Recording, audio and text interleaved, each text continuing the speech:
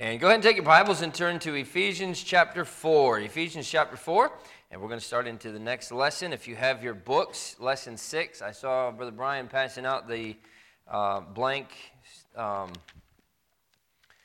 lessons for this one if you don't have one. But did anybody not get one that needs one to fill in the blanks? Good, all right.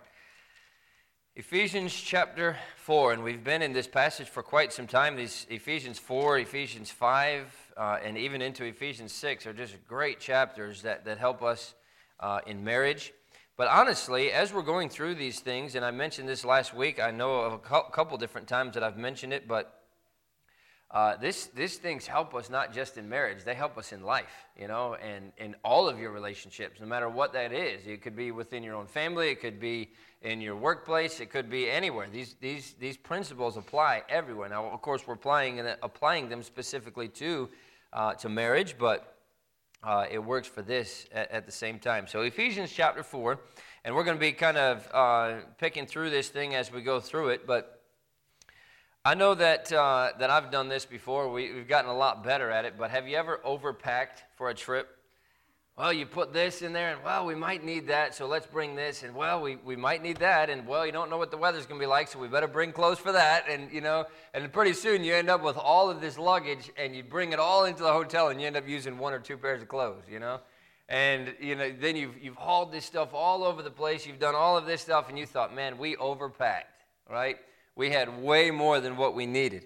Overpacking burdens you, and a lot of times it burdens the people around you at the same time. They find themselves helping you carry that extra luggage, right? It's nice to have kids that can do it, but when the kids are not around, you're carrying all that stuff yourself, right? But Christian couples, I think a lot of times, quote unquote, overpack all the time in their marriages. What I mean by that is, one spouse does something hurtful to the other, and the other spouse, rather than investing the energy and the love to diffuse the situation, to come up with a real solution like we talked about in the last lesson, they take on that burden of anger and unforgiveness. And in Ephesians 4, this passage we've been studying for the past few weeks, we learn how to travel with a lighter load. And so in this study, we're going to look at how to respond to offenses with forgiveness. We talked last week, the week before that, about offenses, but we're going to talk about how to respond to that with forgiveness. And so the first thing that we see is this: overpacking.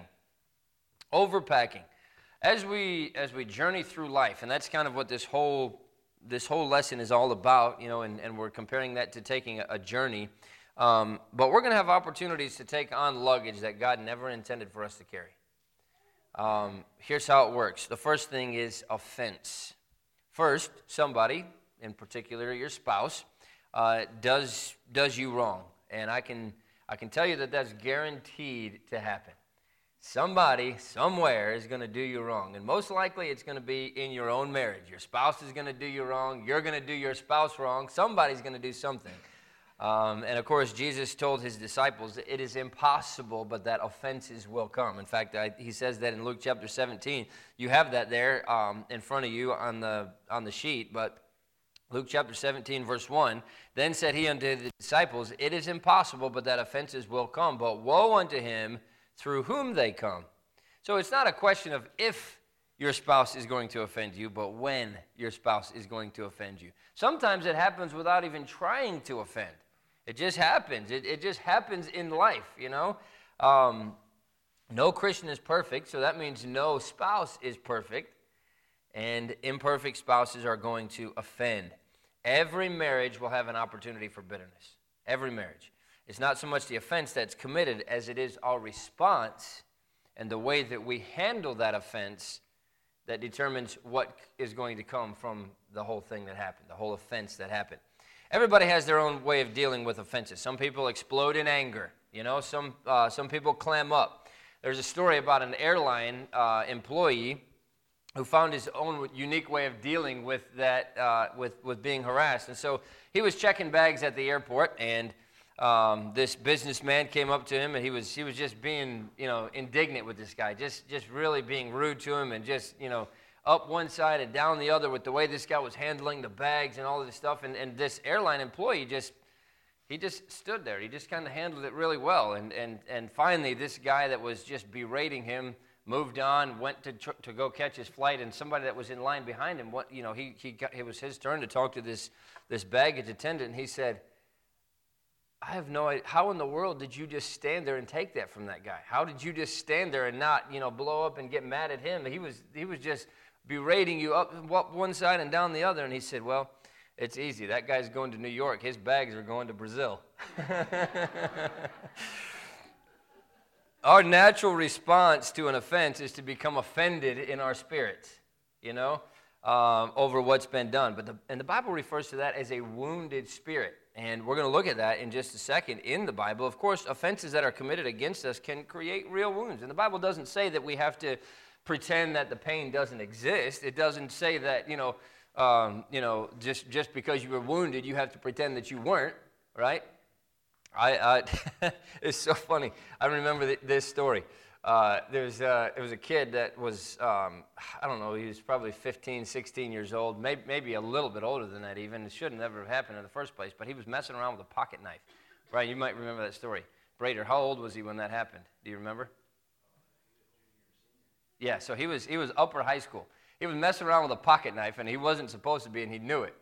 He was playing with that thing, and he stabbed himself right through the leg. And his legs started bleeding and everything else, but he felt so stupid about what he did that he didn't want anybody to know that he stabbed himself in the leg. So he just pretended like nothing happened. Next thing you know, he starts getting all lightheaded and he passes out, And everybody's like, what happened? He's like, I've stabbed myself in the leg, The Bible is not saying that because you got wounded, you need to pretend that the wound didn't happen. But a lot of the way that we respond to the offense, if we hold on to that offense and we allow that wound to linger without applying God's grace to that thing, then we're the ones who suffer. A wounded spirit becomes a very heavy burden. And obviously, God says very plainly in Luke chapter 17 and verse 1 right there, the offenses are going to come, but woe to him through whom they come. So, yes, he's not saying that the one who offended you is off the hook, but whether that load is composed of a lot of small grudges that have built up over time or just one big thing that happened, it makes your relationship very heavy and very exhausting. And that's what we're talking about with overpacking. A wounded spirit is going to burden those around you on top of all that, especially those closest to you. And in a marriage, many times it's going to be your children that are overburdened and cause you to lose the things that are truly valuable to you. Maybe even your marriage itself, maybe your walk with the Lord, so many different things. Proverbs chapter 18 and verse number 14 says this, the spirit of a man will sustain his infirmity, but a wounded spirit who can bear? A wounded spirit is too heavy for you, and a wounded spirit is too heavy for your marriage. So, what is our response then? Our thinking is tricky here because we tend to believe that the reason we have the weights of bitterness or unforgiveness is because of what others have done to us. It's their fault. It's his fault. It's her fault. That's the struggle, right? But the truth is that offenses will come in every marriage. It's just a part of life. It's a part of any relationship. It's a part of any marriage. What makes the difference in traveling lighter is learning to be a good forgiver. Becoming a good forgiver begins with recognizing the responses that we will not take. If you travel by air, you see a list of items that are prohibited. We were traveling just recently in Romania, and we told these boys over and over and over, do not carry a pocket knife with you through security. Okay. We're going through security, and next thing you know, one of them is handing over 2 pocket knives. What are you doing? You know you're not supposed to take those things on the plane. I forgot I had them in my pocket. There's a list of things that are required not to take on an airplane, especially post 9/11, after all of these things happened, and now we have all this heightened security and everything else, right? But sometimes the TSA, the Transportation Security Administration, doesn't always catch those prohibited items. You might be able to sneak something past them onto the plane or something else, but God sees everything. You're not going to sneak anything past him. In Ephesians chapter 4 and verse 31, and I hope you're turned there, God gives us a list of completely prohibited items for our relationship. Ephesians chapter 4 and verse 31, and it does not get any plainer than this. Let all bitterness and wrath and anger and clamor and evil speaking be put away from you with all malice. And then he says in verse 32, and be ye kind one to another, tenderhearted, forgiving one another, even as God for Christ's sake hath forgiven you.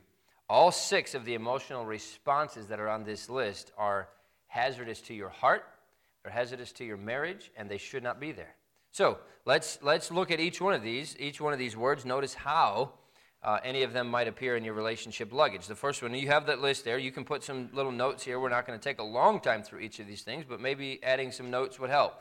The first one is bitterness. That's from the Greek word pikria, and it means acridity, especially poison, literally or figuratively. Think of an acid that's eating away at a solid, right?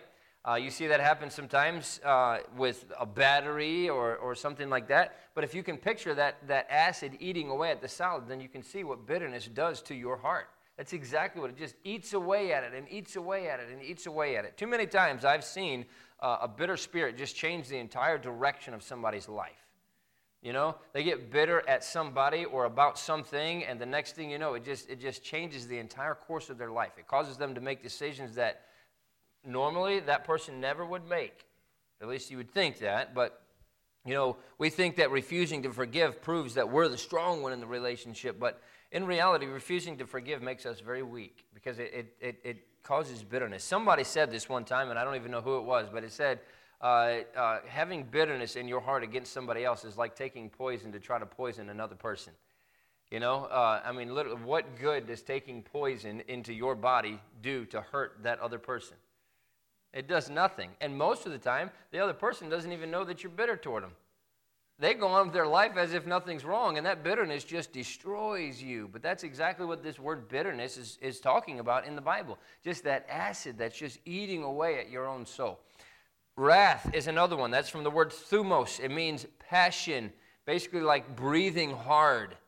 It means fierceness, indignation, or wrath. It speaks of basically that white hot, anger seething inside of somebody. And I know you've at least seen people that way. But if you go to bed angry and you allow that anger to simmer in your heart, eventually it's going to boil over in other ways. And you may not even frequently show it, but it's boiling under the surface of your relationship, and eventually it's going to boil over. Wrath should not be part of our relationship. Another one, and kind of goes right along with that, is anger. That's from the word orge. It means violent passion, ire, or abhorrence. By implication, punishment. That's the anger that blows up eventually. So wrath is just that white hot seething underneath the surface. Anger is one that bubbles over the surface and lets everybody see it. And of course, anger in general causes us to react to problems in the flesh rather than reacting to those problems in the spirit, which is the way that we should be. It's because our anger is usually self-centered, right? Our feelings were hurt. Our rights were violated. Our efforts were unrecognized, whatever. But it's one of those root causes that we talked about that causes problems in a marriage, and that is all about selfishness. It's all about pride. It's all about me. And when it becomes all about me, then of course I'm going to get offended. When it comes all about me, then of course I'm going to have anger. Here's another one that's not used as much, but the word clamor. That comes from the word krauj, and it means an outcry. I think maybe perhaps the easiest present-day example is about 90% of social media posts that we see today, right? People are so, there's usually more sound than substance to it, The bark is worse than the bite.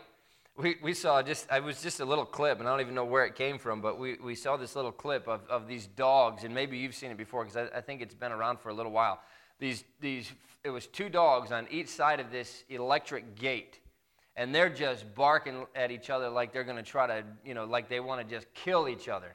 And this gate all of a sudden opens, starts going back, and these dogs, they're following this gate. And finally the gate gets all the way to the point where it can't open anymore, and the dogs just stand there looking at each other, And that's a lot of times, that's what this clamor is talking about. Just, but, more sound than substance. And And but a lot of marital fights are like that. Both spouses are just loosely tossing threats at each other. Well, you did this. Well, I'm going to do that. Well, I'm going to do this, and whatever else. Make dramatic claims to get the other one's attention. And one problem with clamor is that it usually never works. It just provokes the other person to more anger and to more wrath, and it provokes the same or another type of anger from the other spouse. So clamor should not be something that's in our relationship either. Here's another one: evil speaking. That's from blasphemia, and you can probably figure what the root of that is. It's the word blaspheme. It means vilification, especially against God, but evil speaking or railing. And this sometimes takes place in person, but a lot of slandering somebody else's name, happens to other people. And I've talked about this quite a few times before, but it's the kind of talk that happens around the water cooler, talking about, well, the old lady, she does this and she does that, my husband just can't seem to, whatever. That is something, evil speaking, it's literally gossip, and just because it's talking to somebody that you know closely or talking about somebody that you know closely, and even if it's true, it's still gossip. And that is the best way to tear down the trust in a relationship is to go tell somebody else about your problems. I shouldn't be going to other people and telling everybody else about my wife's problems. She doesn't have any anyway, but if she did, I shouldn't be going to tell other people about those things. Because when that comes back to her and she's going to know who told, because nobody else knew about it except me. And when that gets back, now how can she ever trust me with anything that is close to her? Right? That's what this evil speaking is talking about. You should never, unless you're going to get counsel or something like that, you should never expose the things in your relationship that are closest to both of you. That's what evil speaking is all about. And then malice. Malice is from the word kakia. It means depravity, evil, wickedness. That's when your anger becomes meanness. And that happens a lot of times, especially when it gets to the point where couples are, maybe in that separation mode, maybe not quite to divorce yet, but they're separated from each other, or they're just not really speaking to each other, and they're doing everything they can to just be mean. That's what malice is. It can happen when you're, actively plotting revenge, refusing to speak to each other, or, just freezing the checking account, preparing food that your spouse hates, or whatever. I mean, just anything you can think of to be mean. That's what malice is all about. But it can also happen when you passively accept that sinfulness in your life too. You excuse your spouse's failures. I've heard too often of a spouse that excuses an affair or even an addiction to pornography or something like that in retaliation because he or she does not meet my needs, so I'm allowed to do this. Well, I can have this affair at work because my wife doesn't treat me that way at home. Or a lot of times it happens with wives when it comes to work because somebody actually gives them affection, and it's affection that they're not getting at home. And so, well, he's not giving me affection, and I find it here, so it's okay. No, it's not. That's malice. That's meanness. And unresolved anger in any of these forms is a lot of times going to fuel other sins at the same time. Sometimes it'll put 2 or 3 or 4 of these things together. But a lot of times those things spill over into something else. When a man harbors anger toward his wife, he starts to justify maybe immoral thoughts. When a woman harbors business toward her husband, she might look outside of the marriage to get that emotional support that she needs. And that's what I'm saying. A lot of these things lead to other things at the same time. Ephesians chapter 4 and verse 27 warns us that anger literally helps Satan. Look at verse 27. Neither give place to the devil. If you go back in verse 26, be ye angry and sin not. Let not the sun go down upon your wrath. That's exactly what he's talking about. And if you notice in your Bible, punctuation is important. That's not the end of the sentence, right? There's a colon right there before it goes into verse 27, which means there's a continuation of that thought. Don't be angry. Don't let the sun go down on your wrath. Basically, if you do, then you are giving place to the devil. You're allowing the devil to get a foothold in your life when you allow that anger to come in there. And so in cautioning against allowing anger to linger in our relationship, Paul is telling us that. Don't give place to the devil. That's what he wants. He wants you to be angry. He wants you to be mad at each other. Because he knows that if you're not a team working together, then he's got you where he wants you. And he can add a whole lot of other things into that. You give him that foothold. And when you allow anger to dwell in our hearts, we're literally giving Satan room to work. Anger almost always turns into a deep root of bitterness that always adversely affects our relationship.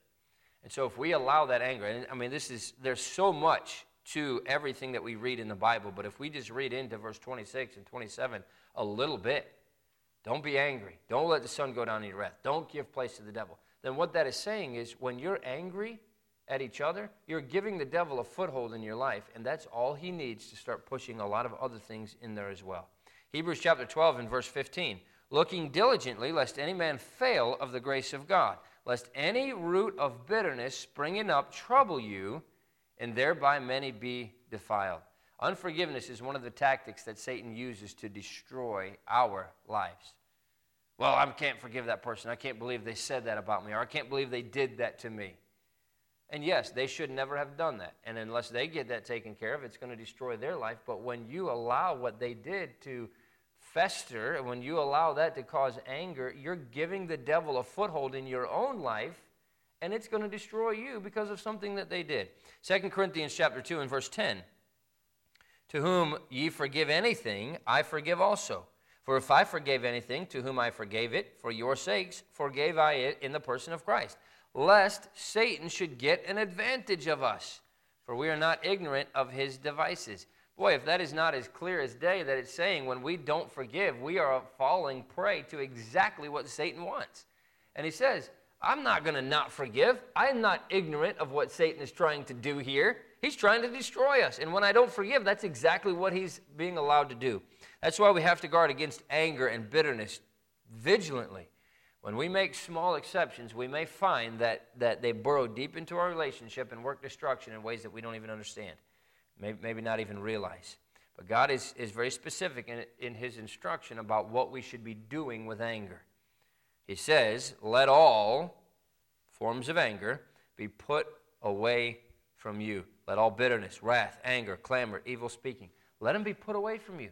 Just get rid of them.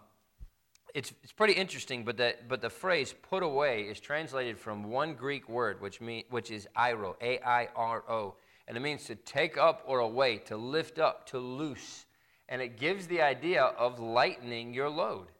You're carrying a heavy load when you're carrying anger and bitterness and wrath and clamor and evil speaking. And what he's saying is, put them away. Put away doesn't necessarily mean put them up on the shelf so we can get to them later. It means get rid of them, lighten your load. You ever seen what happens in a ship when they're going through the middle of I mean, it doesn't happen as much anymore because the ships are made different than they were today. But, you know, some of these old ships that used to be going through the middle of a storm, what is one of the things that they did? They start throwing stuff overboard. The lighter the ship is, the better it's going to be able to handle in the middle of that storm, right? You see that with the story of Jonah, right? God caused that huge storm to come up because of Jonah's sin, and what did they do? They threw everything overboard, and finally they said, somebody on this ship is the problem. And they pinpointed it to Jonah, and when they threw him overboard, the sea was calm, right? But that's what they used to do. Lighten the load. Get rid of those things. That's the things that are burdening you down. So the way to travel heavy is to let an offense provoke anger in your heart and let it escalate into bitterness. The way to travel light is to learn to forgive. And so number 2 then is lightening your load. Lightening your load. Some people think of forgiveness as stuffing an offense out of sight. As long as we can't see it, pretend it never happened. For instance, you might have a spouse who is unrepentant that may demand forgiveness, that never deals with the sin that he or she committed against the other person. You need to forgive me. The Bible says you need to forgive me. Well, they're not necessarily asking forgiveness because they're sorry about what they did. They're just demanding that you forgive them. What they're demanding is that you just put it out of sight. Just pretend like it never happened. But biblical forgiveness isn't stuffing an offense deep into your luggage and then still carrying it. It's handing the offense over to God. It's trusting God to be the judge and release your right to pass judgment. That's why Joseph's brothers, obviously they sinned very deeply against him. They were fearful that he was going to retaliate. But what did Joseph say? You see this in Genesis chapter 15 and verse 19. Joseph said unto them, fear not, for am I in the place of God? Now, he wasn't saying that what they did when they sold him into slavery was okay. He wasn't saying that what you guys did was perfectly fine. No, he was saying, who am I to judge you? I forgave you a long time ago. God's going to be the judge. He said, why would I retaliate? God's the one that, am I God?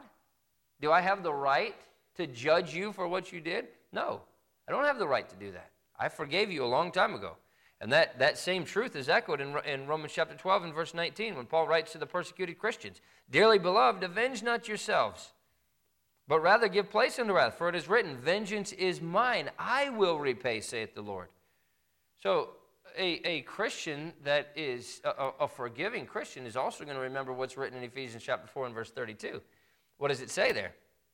Be ye kind one to another, tenderhearted, forgiving one another. Even as God, for Christ's sake, hath forgiven you. You were forgiven of all the offenses that you've ever done in your entire life when you accepted Jesus Christ as your Savior, and he forgave you without holding it over your head, right? How much easier should it be for us who are imperfect to forgive somebody else that does something against us? Christians are not good people. We're forgiven people. And we are not going to heaven because of our goodness. We're going to heaven because of the forgiveness that God gave us. And it's because of that forgiveness that we've been given commands to forgive others in the same way that God's forgiven us. We think that our unwillingness to forgive is related to the size of the offense that was committed against us. Well, if somebody hurts me greatly, it's harder for me to forgive them. But in reality, it's usually related to our forgetfulness of the forgiveness that we've received. Martin Lloyd-Jones was a pastor for many, many years. He's written a lot of just excellent, excellent books. But he said this, whenever I see myself before God and realize something of what my blessed Lord has done for me at Calvary, I'm ready to forgive anybody anything. I cannot withhold it. I do not ever want to withhold it. So Jesus boiled forgiveness down to 3 basic steps. Luke chapter 17 and verse 3 and 4. We'll try to get through this first one, and then we'll be done. Luke chapter 17 and verse 3 and 4. Take heed to yourselves. If thy brother trespass against thee, rebuke him. And if he repent, forgive him. And if he trespass against thee 7 times in a day, and 7 times in a day turn again to thee, saying, I repent, thou shalt forgive him. So, rebuke, repent, forgive. Rebuke, repent, forgive. Rebuke, repent, forgive. Those are the 3 steps that Jesus gives us when it comes to lightening our load. So here's the first one, then, is rebuke. The first response to an offense is to go directly to the person that offended you. And this is why I say this works in any relationship, but especially with our spouse, go directly to that person that's responsible for offending you and tell them what they did. There's a lot of times when somebody says something or does something and doesn't even realize that they offended you when they said it or did it, right? And they might not even know that you're mad at them. And the next thing you know, you're being treated completely different, and you don't even know why. Well, it's our responsibility, according to what the Bible says here in Luke chapter 17, that we're supposed to go to that person and tell them how they offended us. If thy brother trespass against thee, rebuke him. It's not saying, go jump down his throat and everything else, but he's saying, you need to tell them what they did. Let them know, you offended me when you said that. You offended me when you did that. And that may seem pretty self-evident, but a lot of couples don't do that. And depending on a person's personality, their past, the health of their relationship or whatever else, he may or may not say anything about the offense. He might just hold it in. But both of those responses, because the other one is to jump down somebody's throat, jump down their throat and get all mad at them, or not say anything about it at all. Both those responses are harmful to relationship, and they become a barrier to forgiveness. The simple truth from this verse is, don't talk about the person that hurt you. Talk to the person that hurts you. Our natural response is to go tell somebody else about what that person did, right? Go talk to that person instead. The question arises then, who goes to the other first? Is it the person who did the offending or the person who was offended? Who goes first? Well, the answer is yes. Right? The person that offended him should be going to them, and the person who was offended should be going to them. So both of you should be going to each other. I'm sorry I offended you. Hey, you offended me, and I just wanted to let you know that it hurt me. In Matthew chapter 5, Jesus instructs that if somebody considers that you have wronged him, thy brother hath aught against thee, and we'll look at this in a second, but you have to go to him for reconciliation. And in Matthew chapter 18, Jesus says that if someone does something against you, if thy brother shall trespass against thee, you're to go to him. We have those two verses written out for us there, Matthew 5, 23 and 24.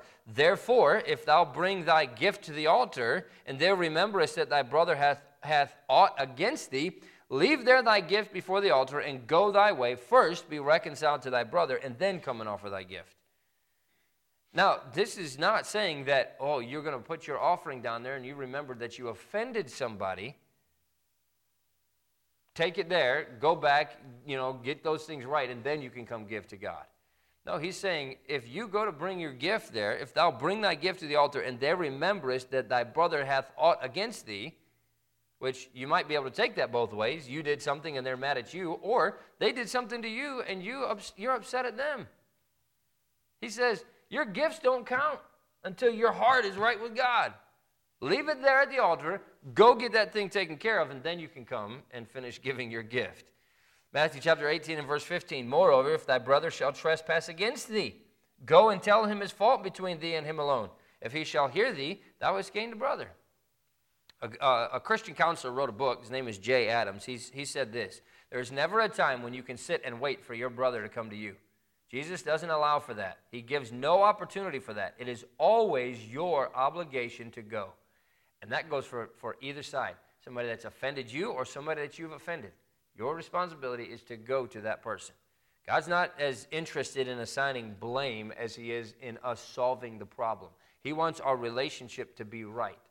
And look, if your relationship with him is right, then your relationship with others is going to be right too, because you're going to go to the people that you've offended, or you're going to go to the people that have offended you.